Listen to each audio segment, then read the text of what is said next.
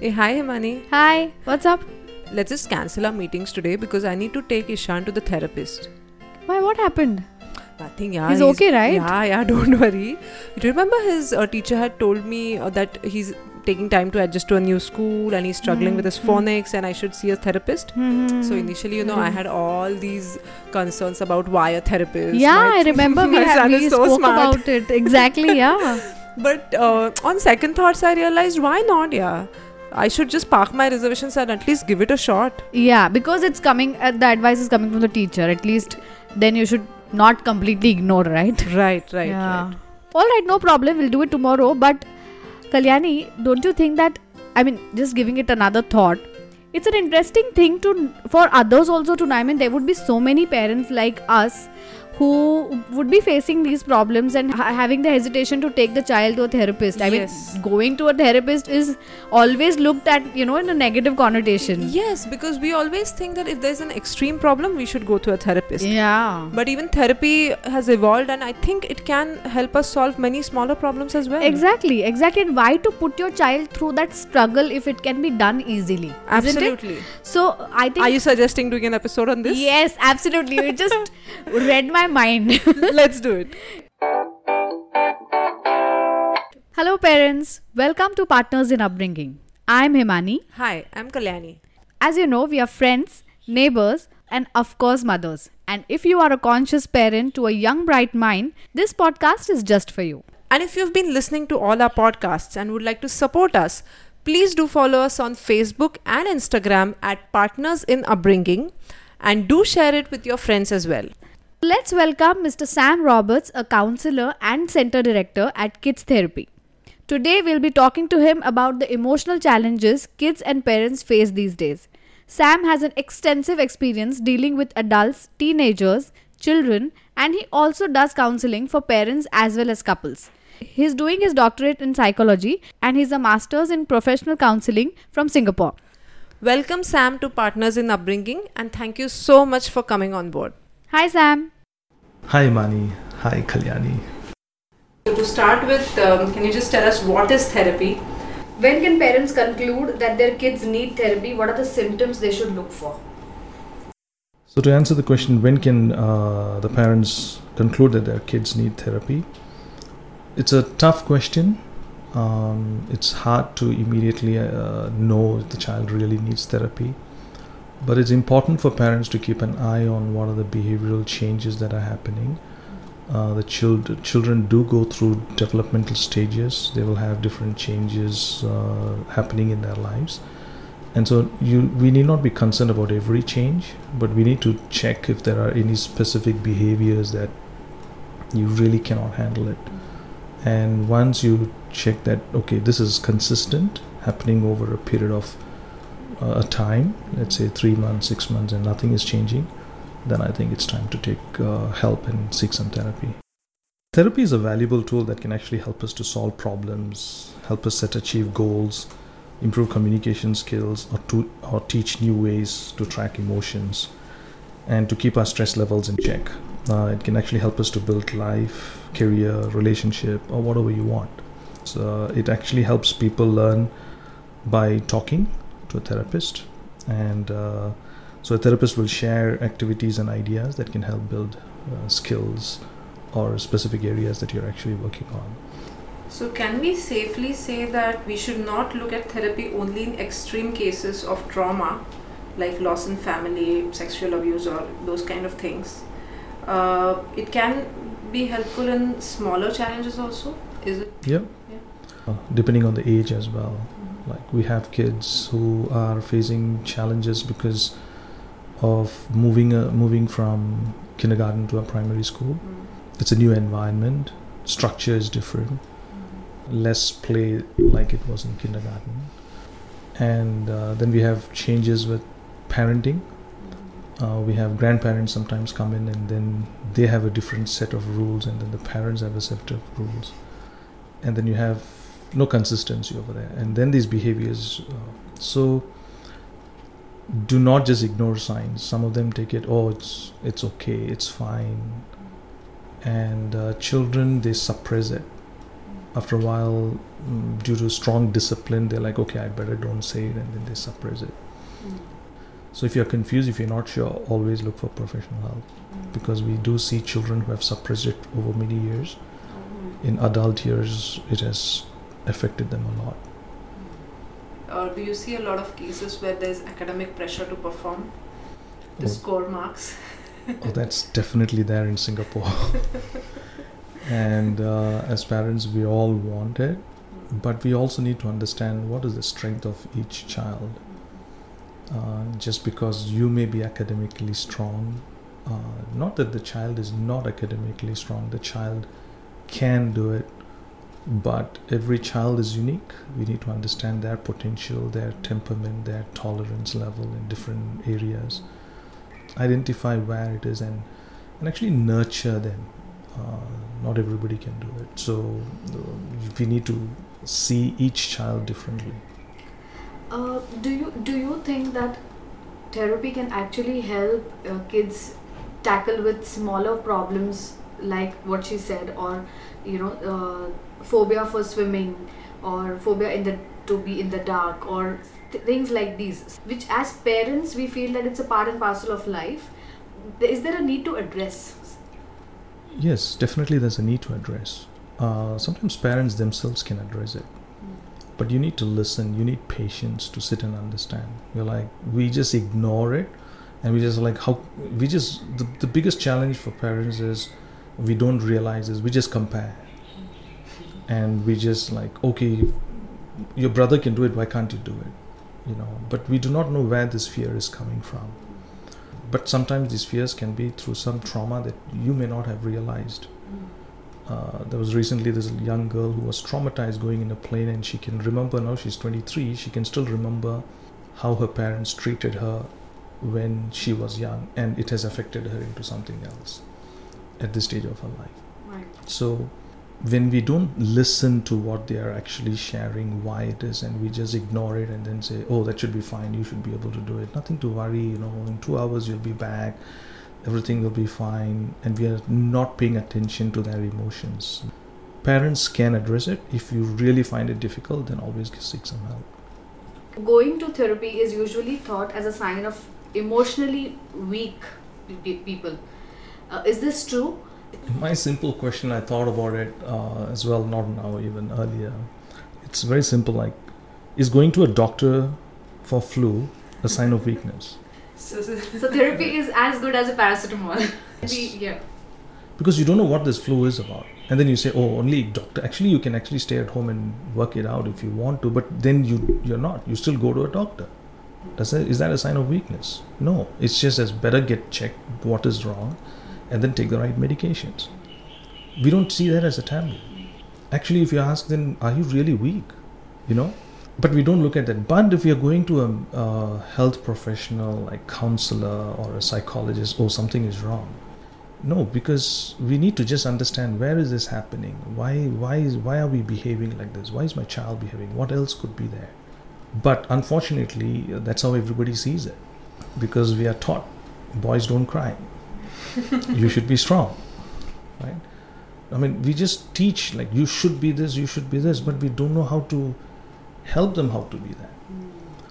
And that becomes concept or belief that, oh, it's because you're weak, you can't manage yourself.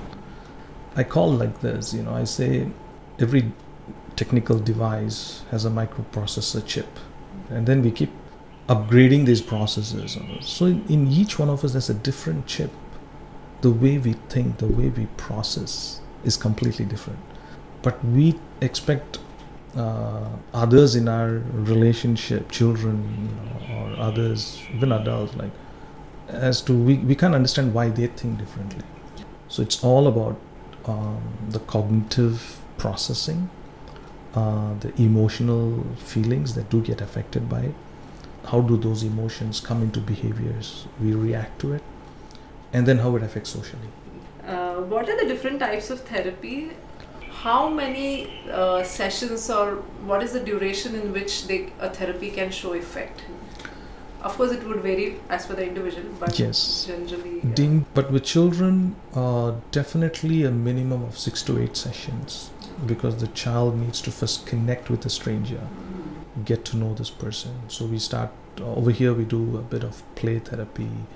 So play therapy, we use different modes. We use art, we use music, we use other kinds of we use sand as well. So we use different kinds of approach to see what the child connects with, and then we will start using the concerns that we want to address with the child.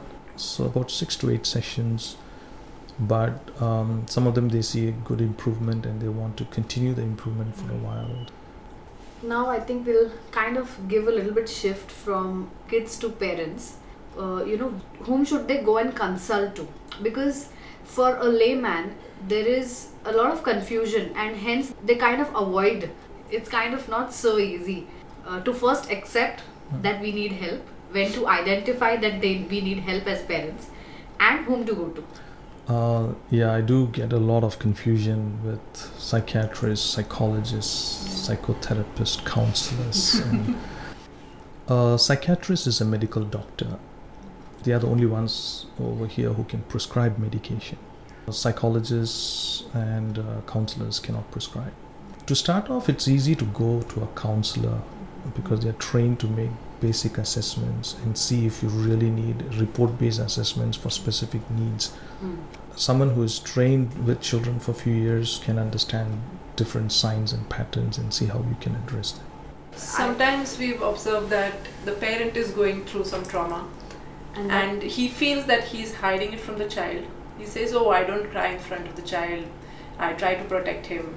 But actually, unknowingly, his feelings and everything, it does pass on to the child. As a part of the behavior, because after all, it's humans, yeah. So, does it always or most of the times dependent on the parent's behavior, or it starts with the child? It's a combination of both, but 80 to 90% of the problem we see is the environment, and that environment is the parents. It's created by them. Yeah. So I look at it this way. Imagine we are trees and our kids are just a small shoot. We need to give them that environment to grow. But they will be communicating to us at that level, and we are trying to ask them to be like trees. And that's a challenge. And then we have a lot of stress ourselves. Work, family, relationship, extended family relationships. And we don't have time. And if we know that we are having our own challenges and struggles in our own relationship with family and the stresses that we are, if we are generally not happy within ourselves, I think it's time for us to first take stock of ourselves. Otherwise, unknowingly, we are projecting all of this onto the children. So a lot of times it's the environment that's affecting the children. The children are easy to manage if we can manage ourselves well. Both the parents play an important role. No matter one parent has more time with the child and the other has less. For the child can understand, but it's important that the parent who cannot give enough time is also available maybe once a weekend. Or parenting is a journey. It's tough. So both play a very important role for the stability of that environment for the child. And if both are on the same page, the children are safe. As parents, we have our issues. We need to be very careful that we don't bring our issues before our children. I remember in the car, I and my wife were just having a debate, just a conversation about politics, and my kids behind were like, "Why are you guys fighting?" And we were not. And once at home, we were on the sofa, we were having this, and then my other son commented, "This is how divorce happens." So they're just picking up, so they can sense it. So the couple relationship is very important. It affects them when there is some instability. Today's children at 6-7 years, they are already seeing some parents in the school. They are living like single parents, and they have heard about divorce. So when they come home and they see something is happening, they're wondering. They're scared because they're so dependent on the parents. Like, wait, what's going to happen to me? Just emphasizing a little more, because these are kind of getting to divorce is kind of extreme cases. But on daily basis, there are very opinionated individuals, two very strong individuals our parents to the kids. And two, you can't avoid debates, you can't avoid arguments, you can't avoid different perspectives. This is a normal household these days, I'm sure you know more. So how do we avoid having any effect on the kids? Okay, that's where communication comes, and we need to put some rules and boundaries in the environment that we are creating for ourselves. And I've come up with a tool for myself which I use it for all my clients, and I call it SPACE. SPACE. How do we create that space? So SPACE is creating an environment that's healthy for everybody, not just for the kids, but for the couples as well. S stands for safe and stable. So these should be the rules. There should be no yelling, no screaming, no shouting, no throwing, no breaking. You should create that for yourselves between the couple, and then you show it to the children that this is not. This is what our family is going to be. P stands for patience, and a lot of time we don't have. Patience is not being impulsive. Patience is learn to wait. If you cannot, address it later. Something happens, address it now, talk about it later. But then also with P comes perseverance. That means hold it, don't give up, continue to work on it. A stands for acceptance. Learning to accept that we all are different. We have different views. We have different way of thinking. We have different personalities. If you have two kids, I'll bet you both the kids are different. You got to deal with both of them differently. You need to accept them differently. Do not compare. With acceptance also comes accommodation. Learn to accommodate each other. C stands for clarification.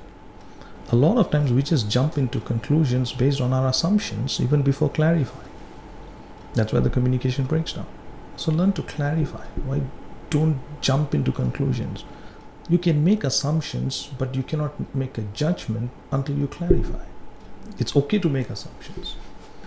Okay, so that's clarification. And when you clarify and you have good communication, that's where you can connect. So even with your children, just because they have done something, don't just judge them immediately. Clarify. And then bring back the connection. And then E stands for empathy. Empathy, we know it's easy to say, put yourself in someone else's shoes. You can say, oh yeah, I can understand. But do you feel the pinch? If you're not feeling the pinch, you're not empathizing. And then the other part of E is encourage, empower, and we lack all that. We don't focus. So I keep teaching this to my clients, parents, like we need to create a space. And this is not just till they grow up. I tell them, are we building a house or are we building a home? To build that home is that environment which is creating the space. How can we ensure and enhance good mental health of the family? Any tips for that? What I've learned is we need to create an environment again where we can have an open discussion with everybody. So I have created something what I called a family talk time. That means now I do it like once in 3 months during every term break. Okay. So everybody sits down, even my helper sits down, and we'll just do a review of what's happening at home and what's happening with everybody. First I will review their grades and ask them what went wrong or what we can help. And then I will also appreciate them for what in the last 3 months I have seen they have improved. And then I will give them a feedback on like, these are the things I think you need to improve. This is what my observation is. So I'll check with them why these things happened and pick up some of the things that went wrong and then ask them why and ask them to just talk. No scolding, nothing. Just it's a conversation everybody says. Then I'll ask if my wife would like to share anything, and my helper will. So everybody knows if it's a family talk time, you can come and talk what is happening. Then towards the end, I'll ask my kids, like, okay, what do you want to tell us about what you think you are unhappy about me? Like, have I yelled at you or shouted at you? Have I not? So they also know about the space. So I've talked to them about the space. So after that, I've seen a lot of changes in them. And like my boy, when he gets angry, he will pull out all the pillows and the blankets and throw it on the floor. And then he'll sit in a corner. Or he'll walk into the toilet and he will spray water for about 15 minutes, wet everything out, and then when he's fine, then he'll cool himself down and he's out. After I talked to him about space, he stopped all that. So I use this family talk time approach. I used to do once a month, but now once every term, and then help them to For open up. younger kids, would you suggest a similar thing more frequently? Because once in 3 months for them, it Yeah. is. Yeah, my kids have grown up now. With younger kids, you need patience again to sit with them, put off everything, sit with them, ask them to express what they are feeling, because they can't express. They'll throw tantrums. So talk to them. Ask them like, okay, what are you feeling? If they are too young, I mean, ask them to show picture. Are you happy? Or they will know whether you're happy or you're happy. Ask them, are you happy? Are you sad? Are you afraid? Are you angry? 4 basic emotions, and they will tell you, okay, sad. Why are you sad? And just talk to them. I mean, even kindergarten 5, you can actually sit down and talk. Any message that you would like to give to our parents for smoothening their parenting journey? Well, again, as I said, parenting is a journey where no one is well prepared for all the physical, social, emotional needs of our children, and they keep rapidly changing with their growth. We need to learn, and how do we learn it is, we need to give time and pay attention. So you need to learn your child. You need to give them the time and pay attention to their emotions, because they don't know how to express them in their world of understanding compared to our world of understanding. We need to look at them from their level, and so let's learn also to manage our stress and not throw it on them. And if you're finding difficulty in managing yourself, work, your family or relationships, then please look for help. It's not a sign of weakness. Okay. And people seeking for therapy or people facing such issues have gone up after the pandemic, because most of them are working from home and they are in that mind frame, and then they come out of their office room and their kids are right there, and to switch over is not easy. For sure it has increased, but some of them really enjoy working from home.